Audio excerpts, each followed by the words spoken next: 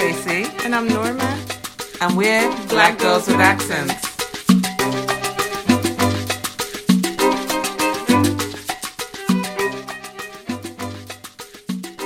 Welcome back, guys. Hello, everyone. So today we are delighted to introduce you to Christina, a remarkable woman, like all of our women guests have been thus far. I'm going to say on a personal note, some affiliation. She's a proud grad of HU. HU. You know. Come on, Christina. No. Bison. So Christina has a very interesting story. She left the US a couple of years ago and moved to Costa Rica in the area of Brasilito with her family. Up and moved, a very successful career in finance, specifically IT. Left all of that behind for a new life, one that is, I think, grounded in peace and abundant living and an improved quality of life. She is the owner of the Authentic Flow Yoga Studio, where she passes on her wisdom and her guidance through the body to a willing, I'm certain, a loyal group of individuals who visit her studio on a regular basis. But we're here to talk to Christina today about her experiences.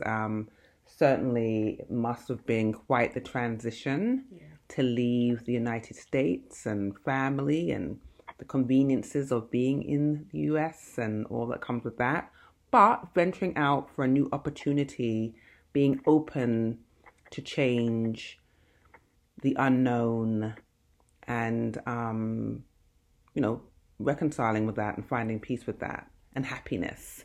You audience members cannot see Christina, but she is just radiating, glowing. So Costa Rica agrees with her, clearly. Yes, welcome, Christina. Thank you for having me. Hello, Tracy. Hello, Norma. Love you, ladies. Yes. How are you feeling today? You look great to us. It's awesome to have you here. Like Tracy said in the introduction, like I'm just like ready to hear from you. Like, so I'll start with the first one. I guess, what made you move? What made you say, you know what, this is it. Let's go try overseas. And why Costa Rica rather than anywhere else in the world? Well, I'll start off with a short answer, which is this was a pandemic move. The pandemic actually really catapulted us to decide to just really do it. As like most people who either got a puppy or they got, they switched up or decided to move to across the country or something like that, we decided to do something that we've always been thinking about doing. Our short answer, or I should say that was a short answer. The long answer is that my husband and I have been talking about this since we got together, which was in like 97, 2001. We started dating in 2001, actually. And he approached me about, hey, how about we move to, Central or South America? And at the time he was thinking about Brazil, and I was like, no, like, you know how you have a strong desire to establish your career? This is in my late 20s, early 30s at the time, and I'm myself. I don't even know who I am, let alone go to another country and try to establish who I am there. So I really felt like I wanted to stay. So he's been chipping at me for the last, I don't know, almost 20 years to get up and go. And it was the pandemic that decided us because, and as many people who are listening and as you know, coronavirus is extremely, it has impacted everyone in many different ways. Whether it's political, whether it's social, whether it's family related, it has impacted everyone. For us, when we realized that our daughter, who was going to a private school at the time in Brooklyn, was going to be doing virtual schooling, I was like, why are we paying for this? That was one. Number two, I was just like, well, if everything's going to be virtual, and we really can't leave our house, why not just go someplace else? Right. Yeah. We've been thinking about this for a while, so let's do that. And I would say we got serious about it in May of 2020. We really started moving things and putting things into schedule probably in September. So we decided to pull our daughter out of traditional schooling and decided to homeschool her via an online program. Mm-hmm. And that gave us the freedom to be able to go anywhere we wanted to. If we would have stayed in a traditional school, whether it's private, public, Catholic, whatever you want to call it, we would have been beholden to a brick and mortar school of some sort. So we took the schooling online and we said, let's choose a place. And I'll stop right there because that's like a whole other chapter to say how we chose Costa Rica. So you've been there then, you've been in Costa Rica at this point then for just over a year, right? Just about a year? It will be, well, technically, we stopped in Panama first. Okay. So can you talk about that? There was a... Can you talk about that? So can you talk about that a little bit then? So first it was Panama, which makes sense, right next door. Exactly. So when we decided to relocate, the idea was let's choose a place that we either haven't been to before or we've been to before, but we would like to stay. And we originally looked at Costa Rica because we got married in Costa Rica. So there's history here. We got married in Costa Rica in 2008. And the destination wedding, it was fabulous. I'm glad we did it that way. And at the time, that was our first time actually coming to Costa Rica in 2008. Since then, we've been visiting on a regular basis. I would say every other year or so, we've been coming down here. Different locations just to test it out and just to feel it out. But when we decided to relocate, we were like, we've been to Costa Rica. Like, let's try someplace else. And for me personally, I said to him, I'm in a mixed race relationship. I'm actually married to an Irish American guy. And I told him, I was like, with all the things that are going on in the United States, racially and just politically, I felt unsettled. And I felt like I needed to be around other people of color. I needed to be in a country that was predominantly of color and particularly brown. Yeah. So we looked at Kenya, we looked at South Africa, and I was like, South Africa has its own thing, and I was like, that's like moving to the States.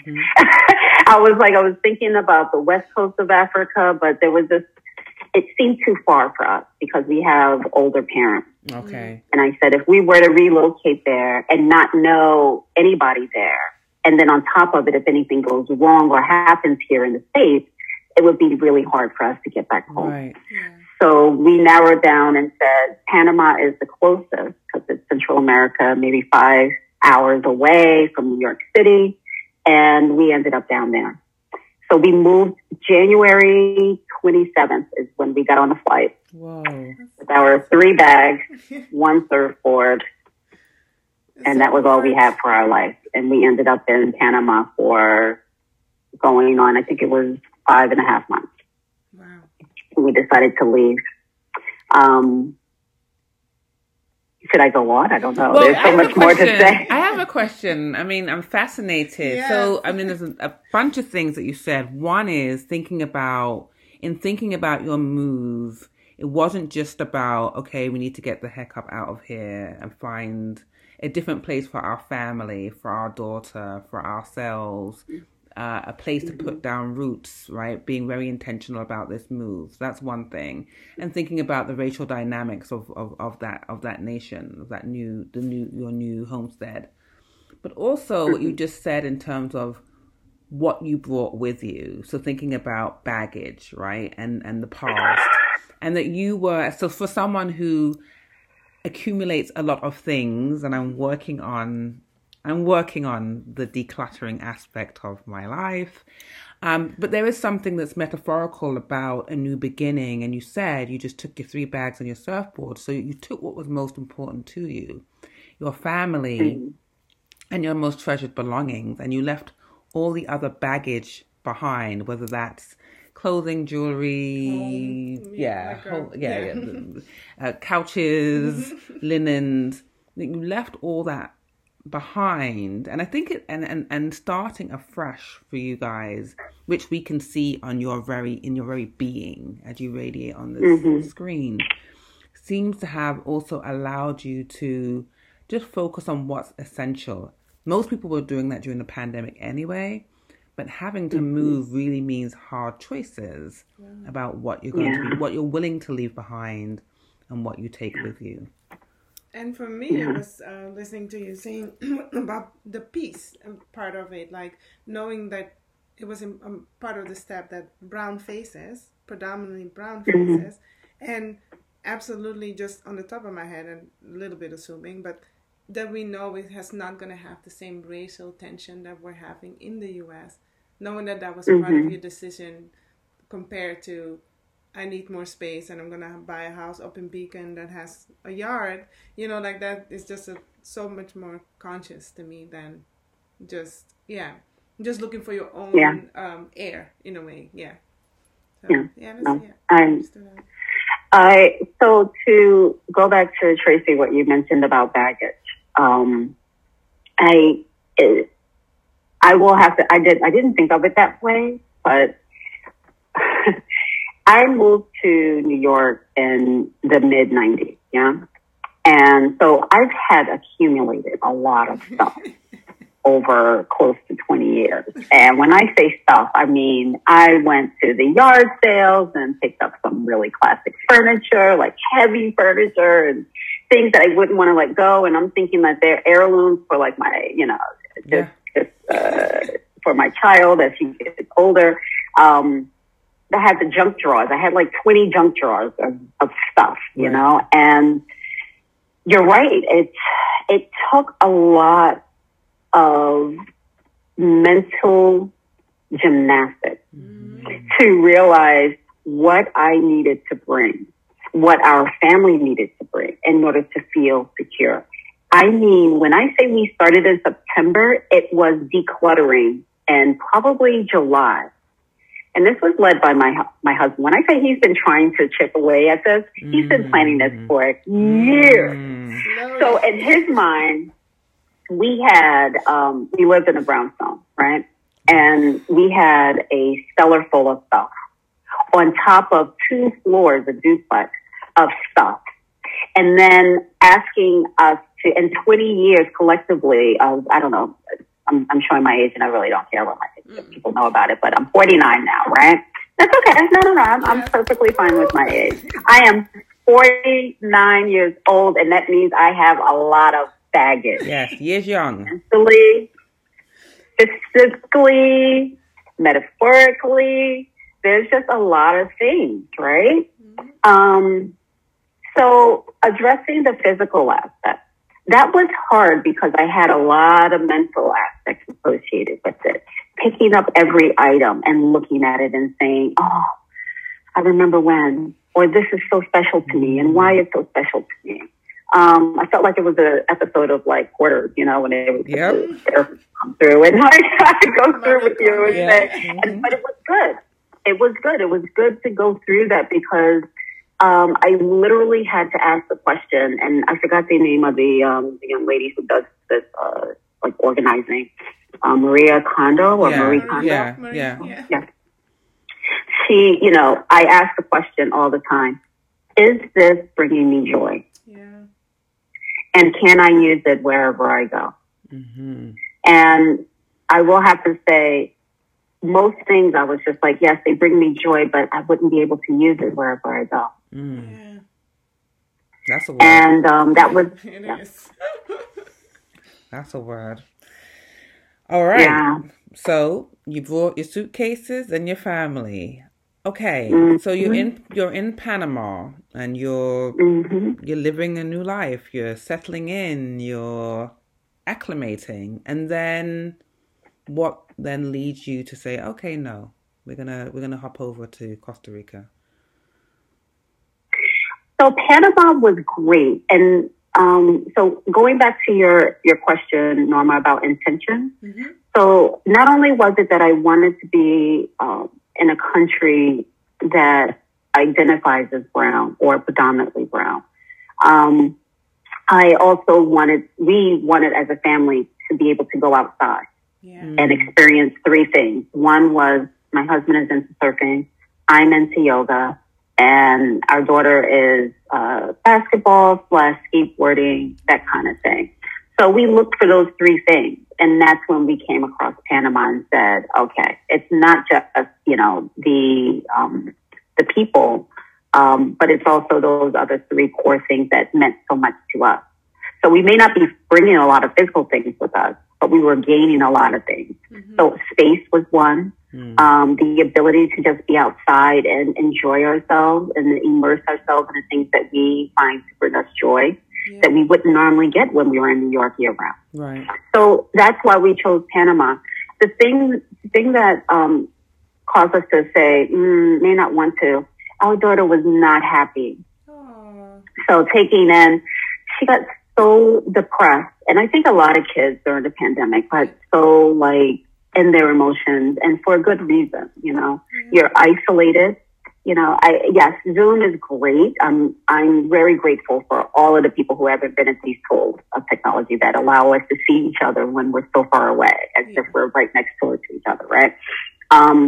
But our daughter was, if you think about it, she was 9 at the time, and she left her two besties who were within her bubble. Yeah. So she had sleepovers. So she may not have been going to school physically with them, but she was able to actually have experiences with them. Right. And that she left. And we went to a town. I wouldn't even call it a town. That's giving it too much credit. Village. A street. But all I can say, there was no street. It was all dirt roads. It was a beach community. Okay. Mm-hmm. The number of people probably are about 300 to 400 people total that live there. Okay.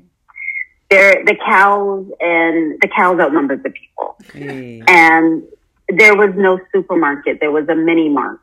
Yeah. There was no hospital. There was no police station.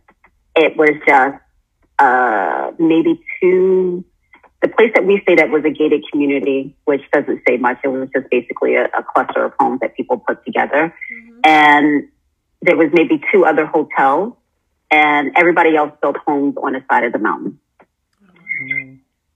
So all I can say is that our daughter was the only child within her age range that was there.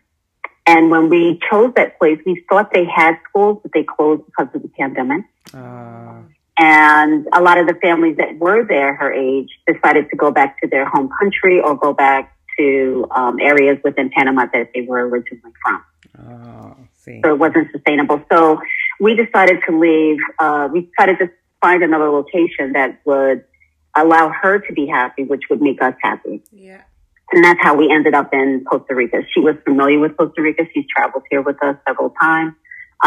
We, again, with intention, we wanted to make sure that there were communities of color there, people that looked like her, looked like me, that had surfing, skateboarding, and yoga. So we ended up in Brasilito, or a lot of people, the nearest big town is Tamarindo, if you want to know. And so when we got here, we came here for a week, and we scoped out the schools. They had at least 6 international schools here, meaning that they had schools that catered to expats that were on an American school system. So when we found that they had that many schools, we were like, there are probably families there, which means that there are probably kids her age there. Yeah. So that's how we ended up here as a result of looking for a place that would allow our daughter to be herself, to gain new friendships, to learn a new language, and feel comfortable. Because a happy child is a happy family. Right. Yes. Right. Absolutely. I'm gonna tie in this question about identity then? Because I'm listening to you like, you know, like you're finding a place for all three of you guys, and not just the adults, you know, normally, or well, when we were younger, adults take you where you go, and then that's it. You deal with that trauma later. So I feel like that you consciously actually like listen to your child's needs as well and found a place for all three of you.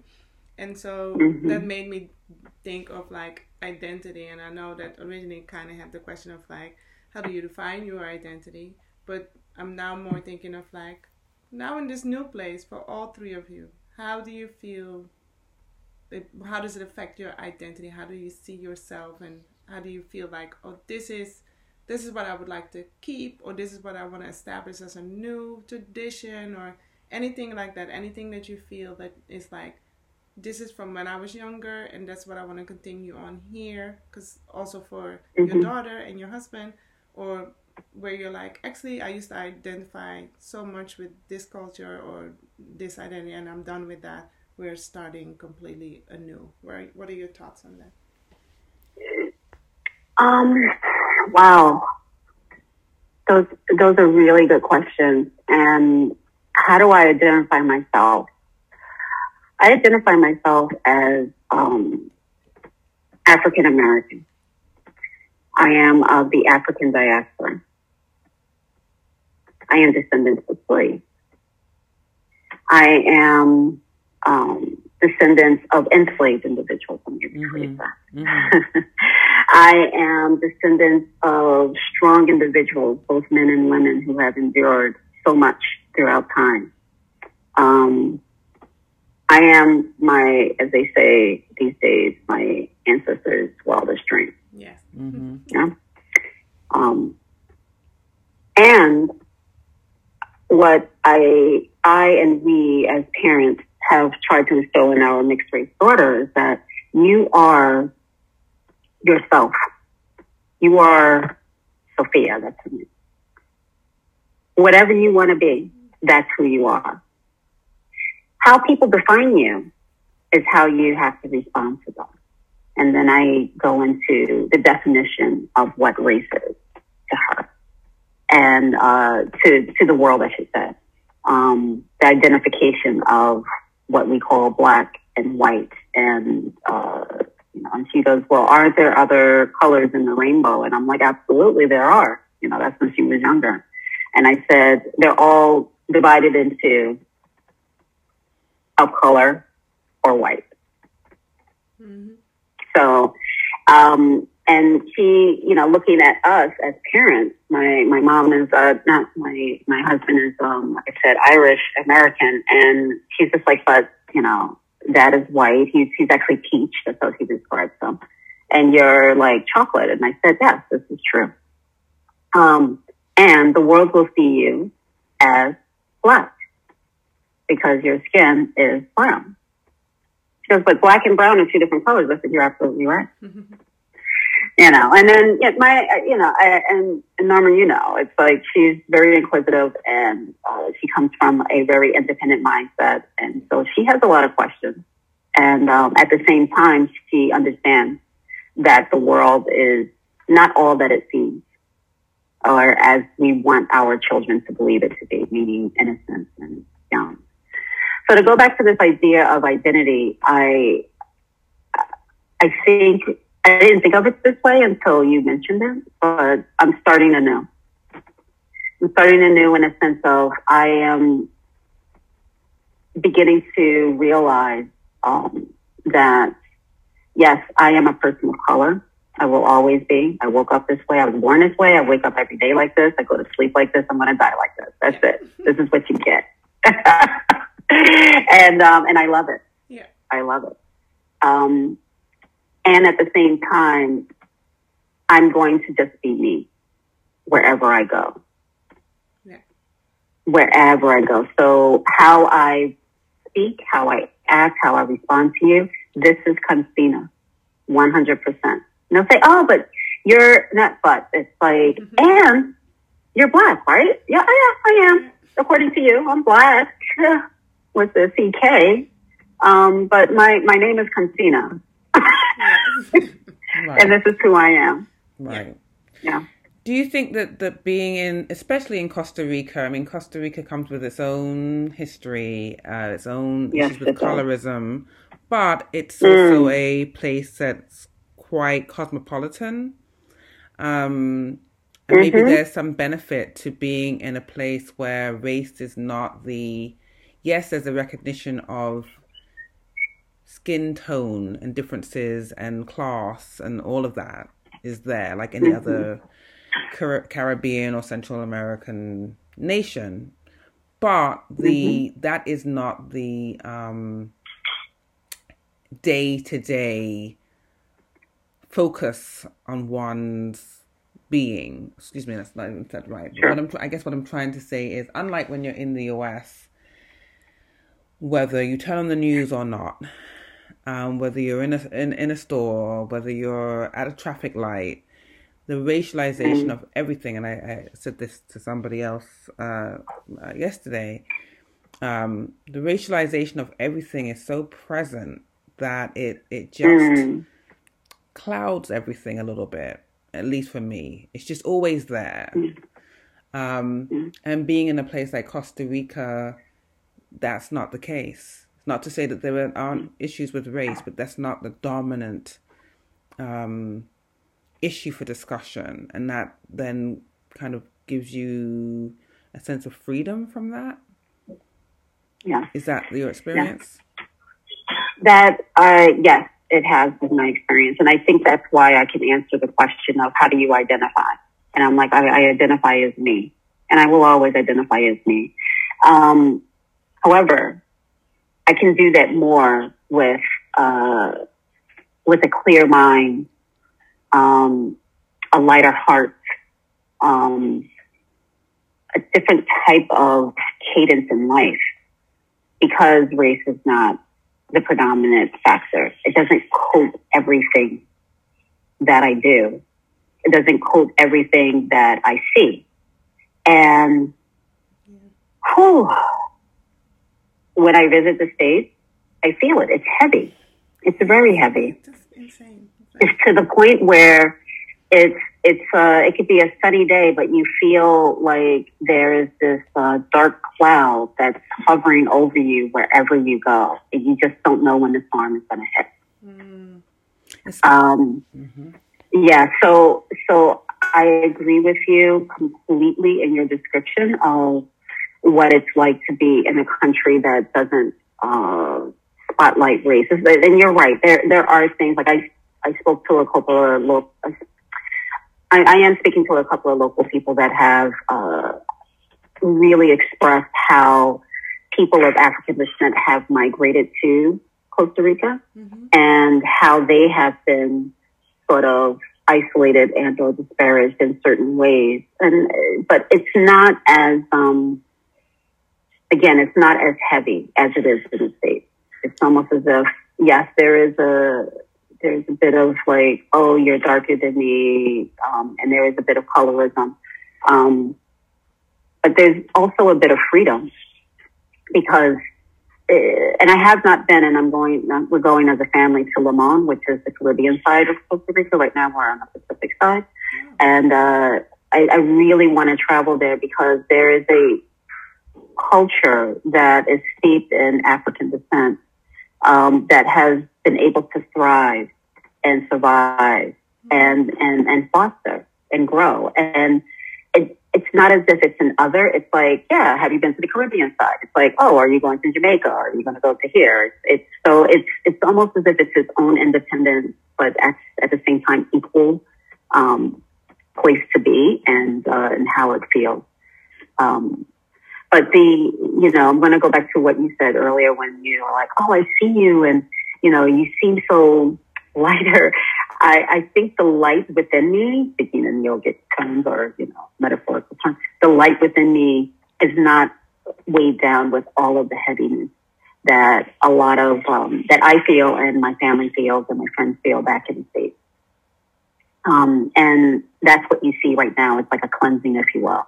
And I think many people probably have said that, who have traveled outside of the States and have decided to live abroad. Yeah. But if I may, Do you also think, though, having been raised in the US by supportive parents, with a Howard University degree behind your belt and all that means, establishing yourself as a woman of color in corporate America, do you think, though, despite all that we've just said about leaving some things behind, especially as it pertains to the issues of systemic oppression, racism in this nation, do you think, despite that, there's something about being raised in America that allows you to walk differently, to have a sense of confidence? You can spot an American anywhere. An American exudes a certain amount of confidence. And as a person of color, perhaps because you've been through a lot of ish, so you own a space, I'm not talking about the stereotype of the demanding, gauche, ugly American stereotype, not in that way, but just a strong sense of self and independence. Do you think that you carry that with you wherever you go in the world? Absolutely. I think by default, when you're born of color in the States, you're given in its tiny form as an infant a small skin, invisible skin or barrier that thickens over time.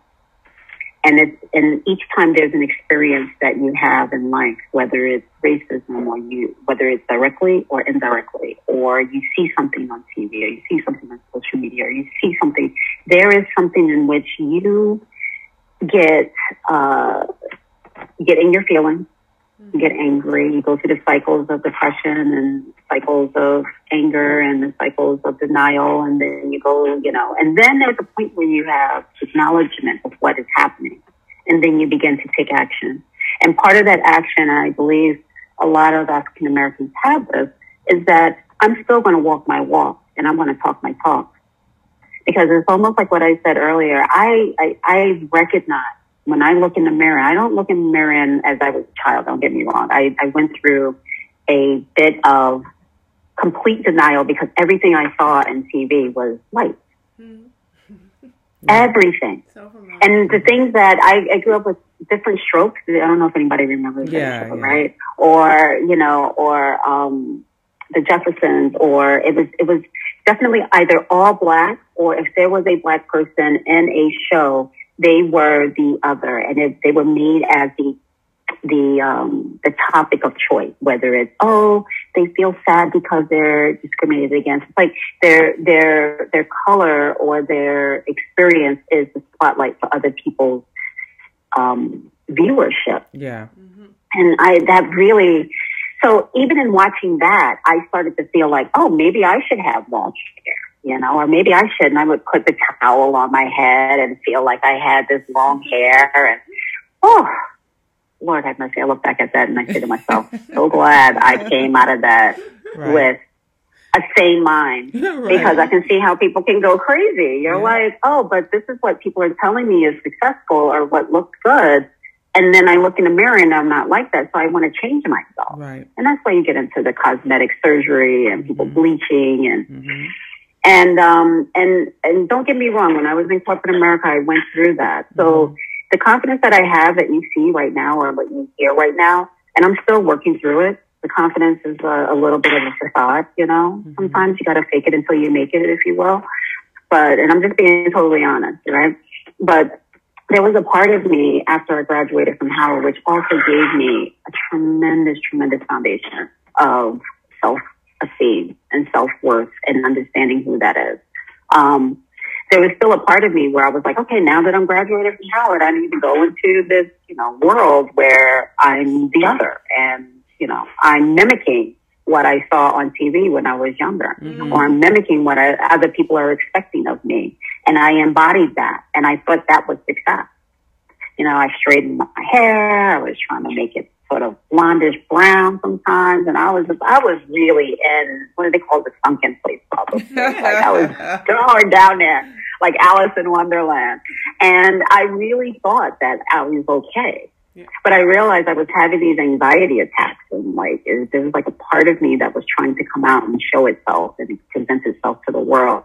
And it wasn't until I was pregnant with my daughter. I think she is probably the catalyst in terms of me waking up, if you will, and not denying my true self. I cut off my hair. I did the big chop. I decided to go natural. I was really insecure about that, but then I realized I was like, but this is me, you know? And then, once I had a very difficult pregnancy. I was on bed rest for 22 weeks. And, by the grace of God, I was able to get through that. But as a result, I wasn't able to work. Yeah. And, cause I wasn't able to move. And, yeah, that was a tough time. But then once I had a lot of time to think about myself and what mattered to me during those weeks that I was on bed rest. And what mattered to me was this baby in my, that was fostering in my belly, and what it means to actually, raise a child. Do I want to raise a child how my mother raised me? She was a single mom for a long period of time with 3 kids. Or do I want to not only raise my child like her, and build on that and do something more? Yeah. And I did. I said, I am going to learn how to braid. I am not going to force her to perm her hair at like 5 or 6 years old. I'm not going to have her do that. I'm going to have her embrace it and love it. I want her to embrace her skin tone, whatever skin tone she comes out to be. I just want her to be herself and really love herself for that. I don't know how I got onto this topic, but I missed the original question. But as time went on, I know what I was saying. Me immersing myself in understanding how I would like to raise a person of color in this world allowed me to understand who I was. Because I needed to really dig down deep and shed all the layers of things that I had built or, that I thought was successful, and say, no, success starts within.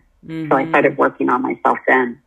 And that's how I got into yoga and meditation and things of that nature, because that sort of, not only my daughter, but also the practice has allowed me to lift the expectations of others out of my life and really just demand I dig deep in understanding who I am. So when I walk based upon the things that I've learned from my childhood, the things that I experienced while I was working, albeit I probably was in a sunken place but didn't realize it.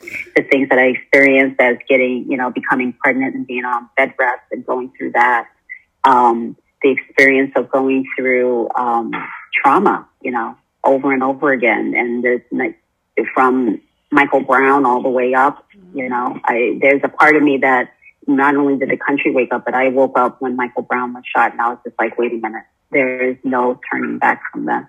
Yeah. There is no turning back from turning away from it, closing my eyes, my heart, my mind to it, shielding myself as if it doesn't pertain to me.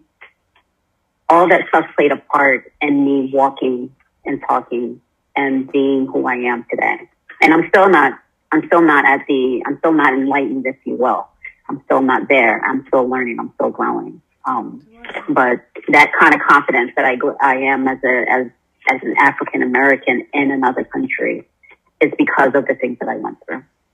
I was still going to tie in something that, because of what Tracy said, and I'm going to ask you if you have that experience. I now, in the eyes of my people back home, they see me as American, right? And so when I visit, they'll have like this reaction to me of like basically being able to live in America. And so I wanted to say to you, like, now that you're there in Costa Rica, do you feel like you're kind of I don't know if I'm using the word beacon in the right place, but at least that people are looking at you and saying like, you're American, and you know, like there's like they want to learn from you, they want to get like like I don't want to maybe even flock to you, but how is that experience? Because I've noticed that even though I don't consider myself American just yet. But when I go home, and I've been here for so long, they do, and they seem to be pulled towards it. So is that something that is happening now that you're in Costa Rica? And if so, is it a positive or a negative effect?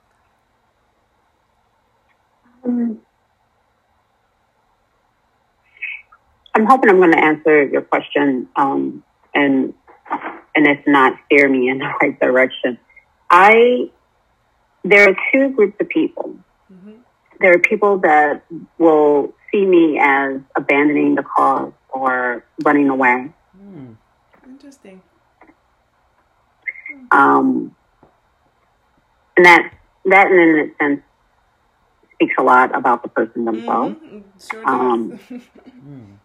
But I would say probably 90+% of people are in awe. And the awe is not, I'm doing something different. People have been doing this for years. I just found out, I don't know the name of the person, but did you know that there was an African king who traveled to America way before Christopher Columbus? Way before. And I mean way before. Like during the time of the Vikings kind of thing. It wasn't, maybe not as far back as that, maybe like in the 1500s, 1600s. Somebody who's listening to this is going to know exactly what I'm talking about. And, but at the same time, there have been people of African descent traveling since the beginning of time. And it's only because this is my own personal opinion, I feel as if it's only because of how we were born into, what we were born into, that we've isolated ourselves. So there are a group of people who are in awe because they're like, that's possible? I didn't know we could do that. Really? Right. Well, do share. How did you shed all those baggage, things that you had in your home? How did you get rid of it? Where did you store your stuff? I mean, I had one person stop me on the street and I told them what we were doing. My husband was with us, and my daughter was with us. And they were just like, so what did you do with your car? What did you do with your apartment? What did you do with this? What did you do with, how did you shed all of the things that you procured in your life to today so that you can pick up and go someplace else? And my only thing is that, for individuals who are questioning this and seeking answers of how to do it, just begin to shed things in your life today that are holding you back. That's part one. Things that people, places, things that seem to hold you down and settle you, that seems to be grounding to you at the moment. But there's so much of a world out there that's waiting for you. Yeah. And I didn't realize that. I'll tell you one of the things that, when we were visiting Costa Rica in 2019, we stayed for 30 days. That was another way of my husband chipping at it. He was like, let's pretend like we're living here for 30 days. I'm like, okay, let's do that. Right. And by the way, it's called subletting your place. That's how you do it. So, right. In order to supplement your hobby of traveling. So, we did that. And on the second to last day of us being in Costa Rica, we were walking on the beach and there was this African-American woman who was walking behind me. And I can tell her son was intrigued with me. So he started walking close, like right next to me. Must have been about 7, 8. And he goes, hi. And I'm like, because if you're brown and you're in another country, and you're, especially when you're a darker skinned hue, people are like, hey, how you doing, right? Right. I don't care what country you are. Right. And he saddled up next to me, and his mother came over and was like, I've been watching you for the last 10 minutes, and I just wanted to know, are you living here? And I'm like, why, are you living here? And she said, yes, I am. And I was like, please tell me, how did you do it? So I had those same questions. I didn't realize it was possible. And she shared with me her secret. And her secret was just do it. Make the decision. Shed all the stuff that you have. Make it fit into the bags that you can carry that you won't get overcharged for, or ship it to where you're going, and do it.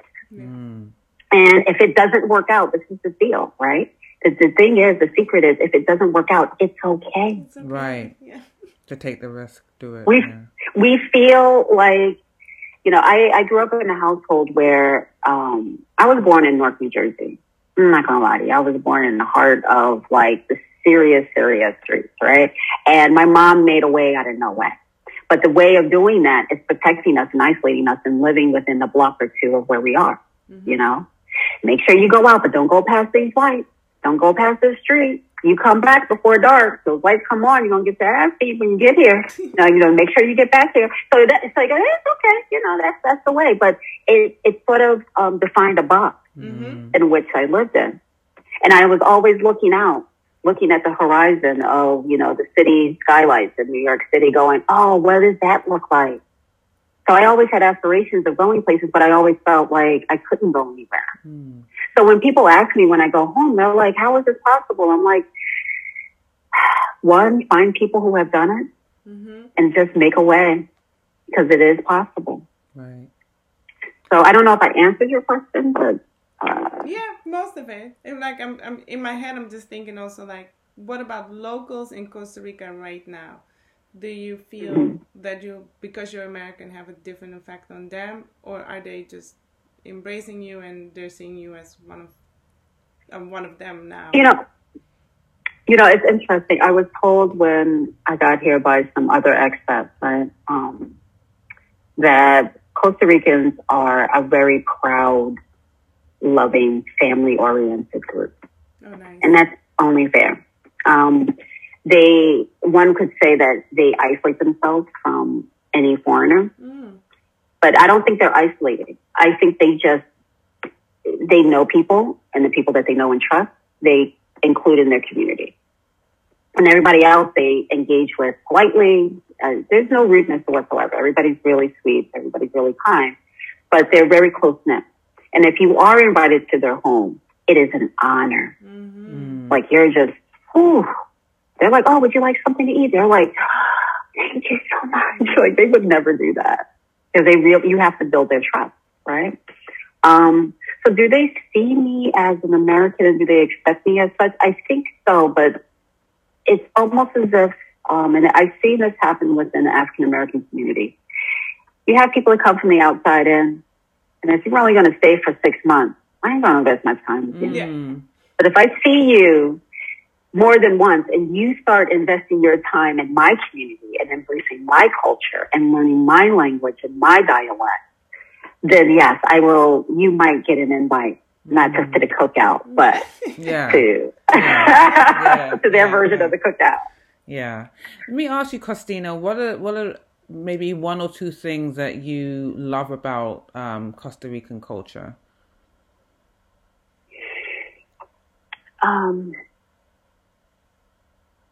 That they're family oriented, that they stick together. I love their authenticity on their food, how they express themselves through their food. Can you give examples? Oh gosh, first of all, I have been playing with yuca. I know yuca is a common thing in most other countries, but that's one vegetable or root that I have been intimidated by for the rest of it. Like, you look at it and you're like, what the hell is this? It's like a tree trunk.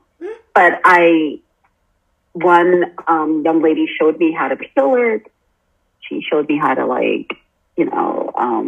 boil it and just really take out the veins that are not as good. And I was just like, oh my gosh, I didn't know this. So that was one. The other is there's a couple of vegetables, and I don't have the names off the top of my head, but I think it's called paete.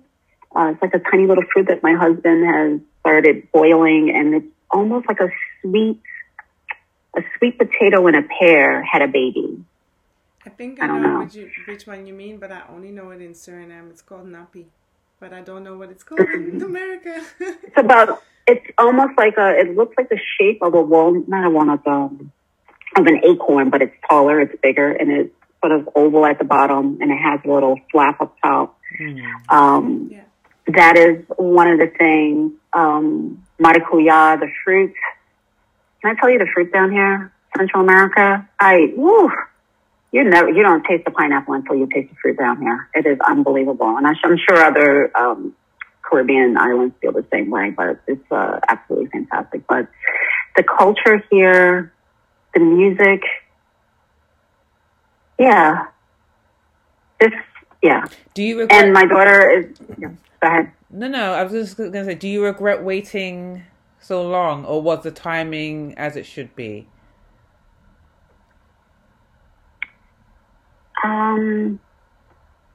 No, I don't regret it. The reason why is because I realized that if I don't think I would have appreciated it as much if I came down here beforehand. Okay. Yeah. And what were you going to say about your daughter? About the culture? Our daughter is going to a school that is specifically half expat and half Tico, those are the locals. And it's by design because many international schools will just try to procure only expats, and particularly only European expats. And that's not the case in this one. It's taught, the curriculum is half English, half Spanish. They don't separate the kids out of the classrooms when Spanish comes or English happens. It's like they all are, you get a buddy and you learn from them if you don't understand it. So she's being immersed in the culture. She's learning the national anthem. She's learning how to dress. She's learning how to cook. So I feel as if she should be here answering some of the cultural questions. Me, you know how you get old and you're like, I will inch my way into it. Like she just dove in. Like it's crazy. What's the hardest thing about being a woman of color in Central America?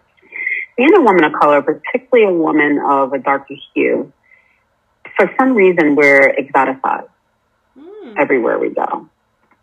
Oh, and you're curvy. And what was that? And you're curvy. So that's extra in my head. You're curvy. Yeah.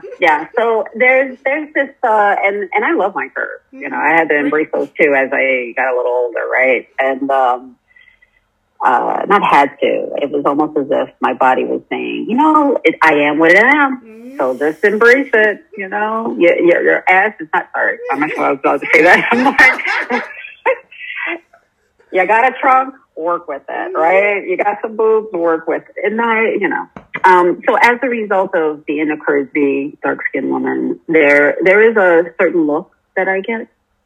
And I feel that it's subtle here in Costa Rica because, again, they're not rude. You know, it's not like catcalling. You won't get that, which they're very polite. It's cute compared to what I get in the States. And it's much appreciated, but I still feel it, you know.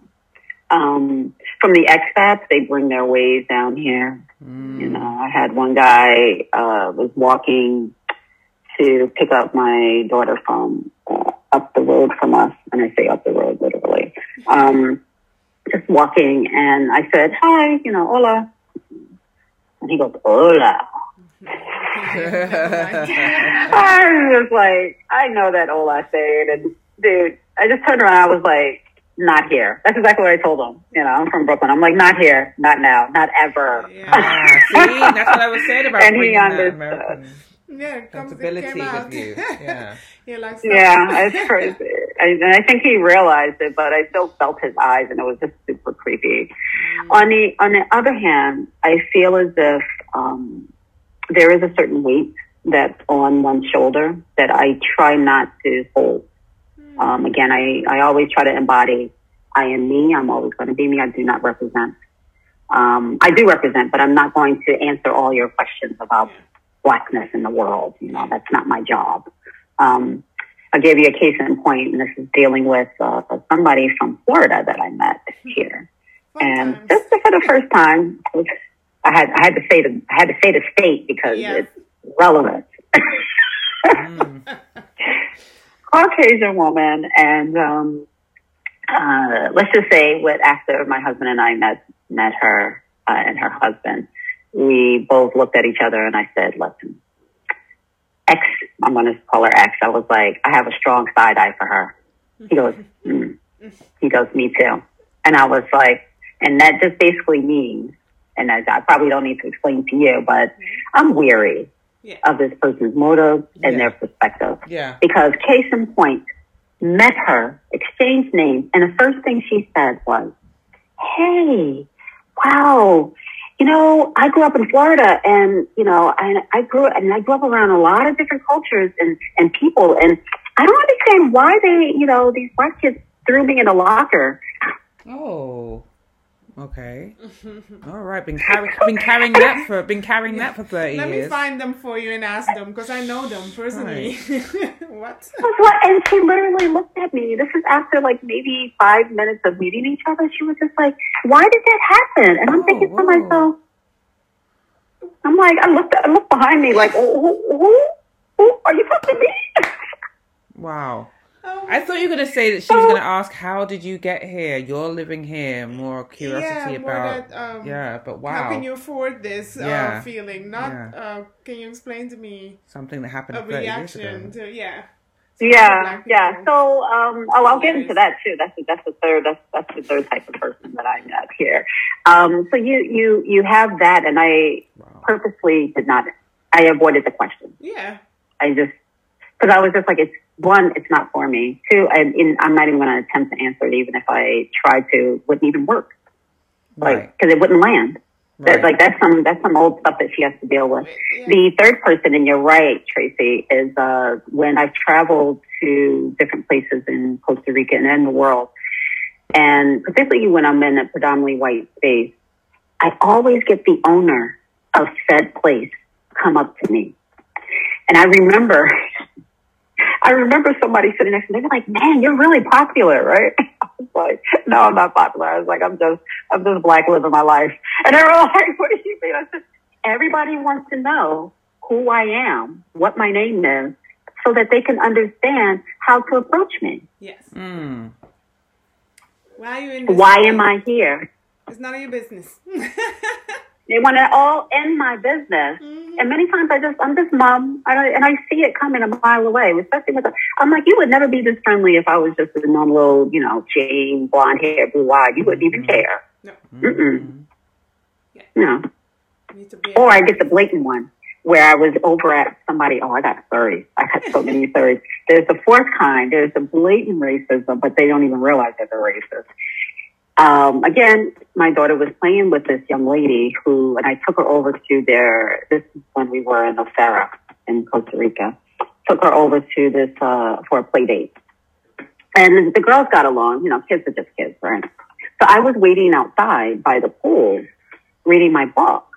Now, needless to say, I was reading, Tahani Pope. World of Me. Right. So this was very timely, right? I'm sitting there reading my book, and immersing myself in some knowledge and some awakening. And, this woman comes over to me. She goes, "Oh, you must be Sophia's nanny." Oh, yeah. Waiting for it. Waiting for it. It's not that one. I hope it's not that one. Come on. I looked at her, and I took her hand. This is what we call a little bit of wisdom. I said, "I'm her mother. And we don't approach people like that." Oh. Calling people out of their name. Yes. I'm so sorry. I'm so sorry. I you could tell she was just all purple in the face. And I was just like, and again, I'm going to thank Connie, because your dream is not my dream. Mm. Your place is not my place. Mm-hmm. But you are not going to call me out of my place. Mm-hmm. Mm-hmm. So many ways. Approach me with dignity. So many ways. Yeah. Are you here with her? Are you, there's, yes. Oh, that irks me. But yes, you're so right. Yeah. Wow. So then I took the mom out for lunch after the play date ended.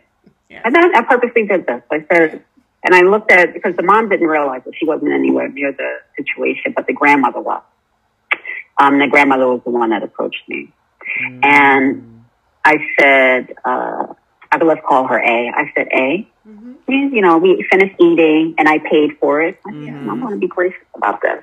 Yeah. Because I'm about to spill some knowledge or hopefully some seeds in her head. I said, I have to explain to you what your mom had done. She approached me and I explained to her the story. And she goes, "Oh my gosh, I did not realize." And I said, I said, first of all, we all have it in us. Yeah. I said, and your mom does too. And she showed her true colors. But I was like, I just wanted you to be aware of this. Yeah. Because at this point in time, I don't think my daughter is going to be able to play with your daughter if these shenanigans begin to play out. Yeah. So I was testing her to see how she was going to respond, and she completely denied the whole thing. And I just told Sophia, I was like, if you want to play with the little girl, it has to be supervised. Yeah. Yeah. Yeah, it has to be supervised, has to be at my place, maybe even. Yeah, I or agree. at school. Mm-hmm. Or don't do it at all. Yeah. Wow. Weed them out. So this is from an expat community member? Yeah. Yeah. So then, okay, then interesting, right? Because then that can bring us back to the beginning. So, as we've said, Costa Rica agrees with you. There's a lightness and a light inside of you that is shining oh so brightly.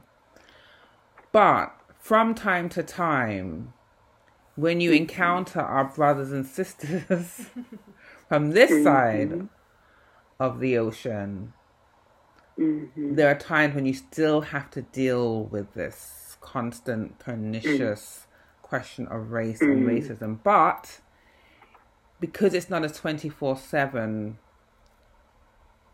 issue, it's manageable and you can move on.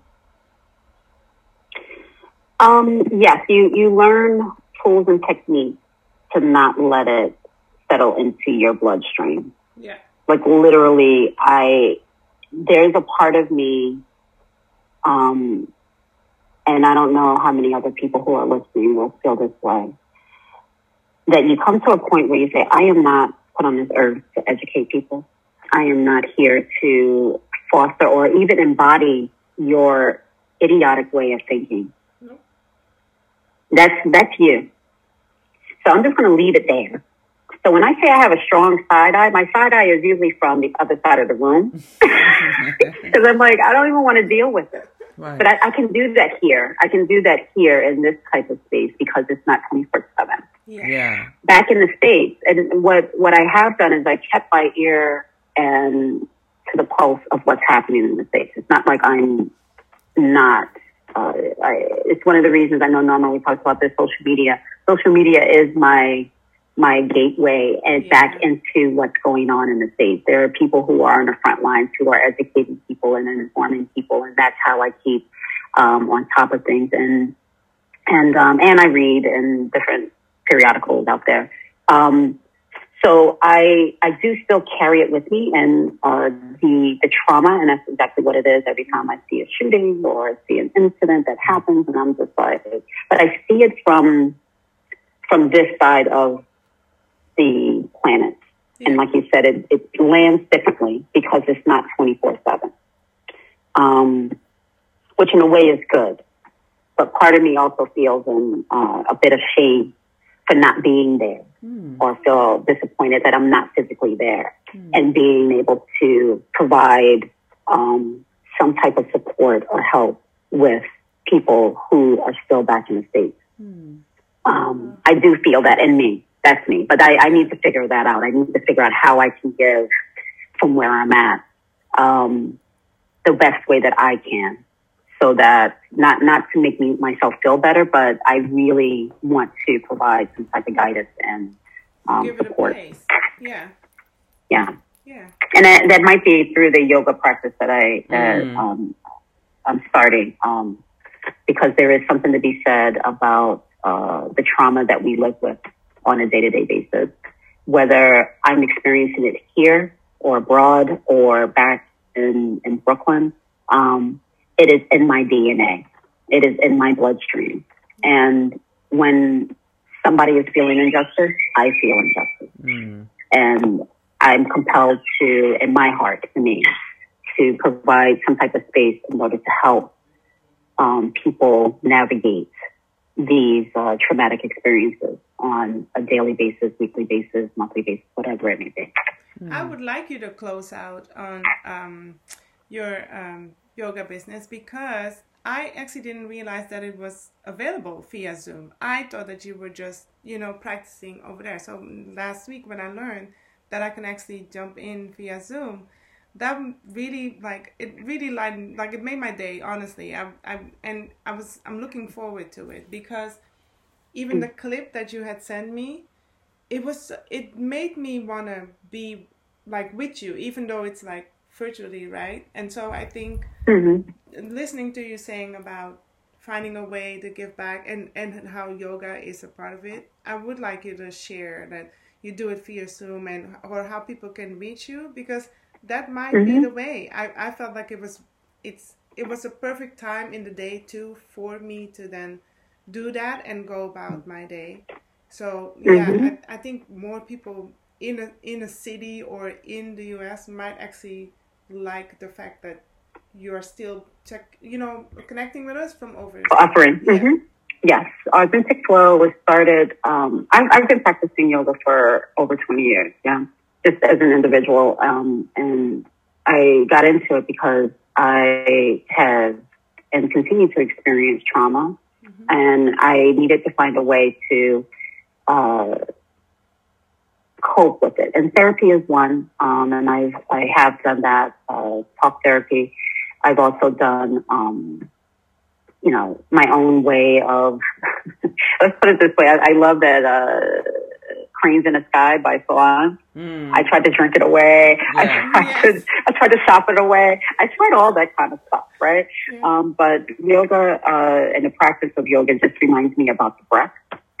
It reminds me that my breath is aligned with my movement, that the breath actually expands my heart and my lungs. Yeah. And that gives me space in order to be me. What I decided to go to yoga teacher training about, the beginning of the pandemic, actually January of, 2020. And, from there I said I would like to teach this. I'd like to share what I know. And, as a result, what I've done is offered online classes on Thursdays, particularly at 9 a.m. Eastern time. It is supposed to be 60 minutes, but it's 75 minutes if you really, really want to go into a meditative state. I try to do a reading, some breath work, some slow movements, but the movements are really just to align the breath with the movement, with your body. And then from there, being able to create a space just for you to honor who you are and authentically. That's what I call authentic flow, to honor who you are authentically, and to leave all the other stuff in the world out exactly where it is in the world. Somebody used an analogy with me that's called the eye of the storm. You know, when there's hurricanes that are going on, when you're right in the middle, there's so much quietness, there's so much stillness.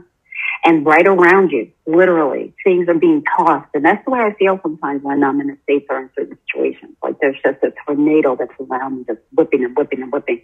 But there's something about being in the center, the eye of the storm.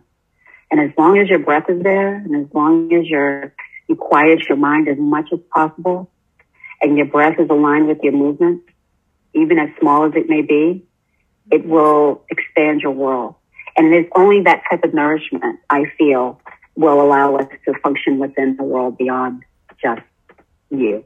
Right. It's the only way. If you nourish yourself that way, you can actually nourish other people. Right. We're constantly giving to others over and over again. Right. Take the time.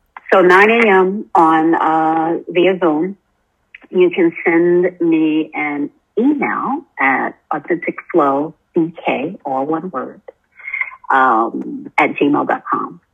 I'm also on Instagram under the same title, but it's actually authentic_flow BK. And those are the two ways to reach me. And yeah. Amazing. Well, Constantina, it was an amazing almost 2 hours with you today, and you have shared a lot of wisdom. I think that your story is totally, certainly inspirational. Yes.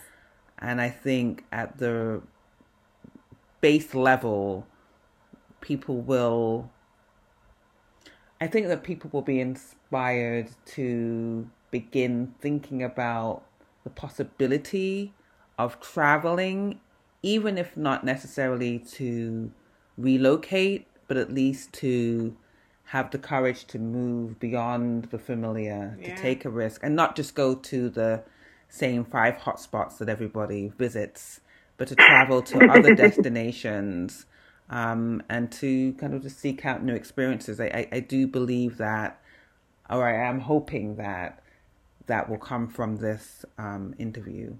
Yes. We thank you for your time. We thank you so much for sharing today. Thank you. And for any of the listeners, again, you can contact Constantina through her using her business social handle. Yeah. On Instagram. Mm-hmm. On Instagram. Can you say it one more time? One more time? Sure. It's on Instagram, it's authentic_flow BK. I had to put the Brooklyn in there. Yes. And then the email address is actually authenticflowbk, all one word, @gmail.com. Okay, perfect. Great. Thank you so much for being here. I feel so centered. Like I feel very, very calm. It came all the way through. And so thank you for being here. And then for everybody that's listening to the podcast, same for us. You can follow us on Instagram, Black Girls with Accents. Thank you. Thanks, everybody. Bye-bye. Thank you for having me. Bye-bye. Have a good one.